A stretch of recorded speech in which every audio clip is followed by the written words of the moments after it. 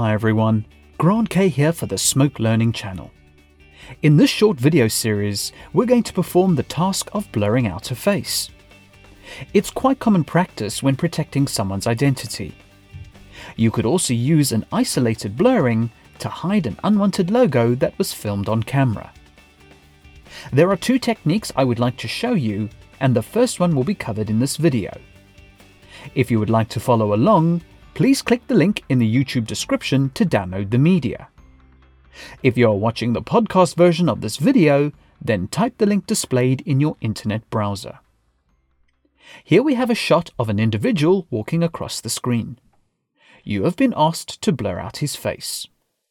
The first technique we will use is Action. Call up the effects ribbon by clicking the effects button or press Ctrl-Tab. Click Create Connect Effects. Now hide the media panel to give you more room by pressing one left arrow. Go to the Connect Effects node bin and press A for Action. Drag the Action node out of the node bin and drop it into the connection. So the media is plugged into Action as the background. However, we need a layer to mask and blur his head. With the Action node selected, press Ctrl-N to add a new media input. Connect the media into the red front input and blue matte input of the media node. Next, double-click on the Action node for its controls. Hover over the Connect Effects schematic and press Escape to switch to the Action schematic view. So if I move the layer around, you can see we are using the same media over the background. To isolate the man's head, we need to mask it out using the Gmask tools. Switch to the Media menu. With the media entry selected, double-click in the empty keyer column for the media entry. This brings us into the modular keyer. By default, the master keyer is set up to tackle any blue or green screen work. But in our cases, we only want to do some masking. So click the Start Mode pull-down menu and choose Reset to Gmask. Click Confirm to reset the modular keyer. So now you only have a Gmask node in the alpha section of the modular keyer. Double-click the Gmask node for its controls. Hover over the schematic and press F1 for the front view of the Gmask. You use this view so you can see the outlines of your mask over your media. Now go to frame 1. You can click Add under the object header and start drawing a mask. Or you can click Load and choose a Gmask preset in the file browser. For this example, I will select the circle. Now we'll track this mask before we position it over his head. Ensure the mask is selected by clicking on its outline. Since he is moving across the screen, this is a simple position track. Set the Adjust pull-down menu to Adjust Axis. This will shift the mask over the center of the axis after the track is complete. Click the Stabilizer button to enter into the tracking tools. Click the middle of the tracker boxes and place them over the man's ear. Press Analyze to start the track. This should be fairly straightforward.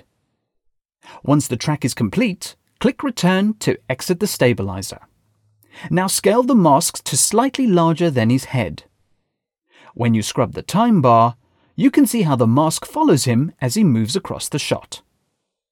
Pressing F4 to see the result view, you will see the actual mask being generated by the modular keyer. This will be applied to the layer when we return to Action. Click the Return to go back to Action, and you will see the mask being applied to the thumbnail in the media list. The image surface in the Action schematic also shows the mask being applied to the media. So with his head isolated on a layer, we can now go ahead and blur it. In the Media menu, you will see the X blur and Y blur columns in the media list. Each media input has two sets of blurring values. There is one set to blur the fill, and the other set to blur the matte or alpha. To ensure you get interactive results as you adjust the blur, quickly switch to the Animation menu and enable Regen. Click the Animation button to return to the Media menu. Hold Option and drag one of the blur values to proportionately adjust the blur. This only blurs the contents within the mask. To blur the matte, hold Option again and drag the blur values for the matte part of the media. This will blur the mask coming from the modular keyer. Just one quick note. You could have softened the edges of the mask in the Gmask node using the offset slider. But this time round, I decided to blur the mask in action. So if you look at the final result, you can see that we have successfully blurred the man's face. As I mentioned in the beginning, you could also use this for logos or anything you want to obscure in the shot. In the next video, we will blur the face out again, but this time we will use different nodes in Connect Effects to give you creative flexibility over the look. For example, if you wanted to pixelate the face instead of blurring it, then this would be the way to do it. Comments, feedback, and suggestions are always welcome and appreciated. Thank you for watching, and please subscribe to the Smoke Learning channel for future videos.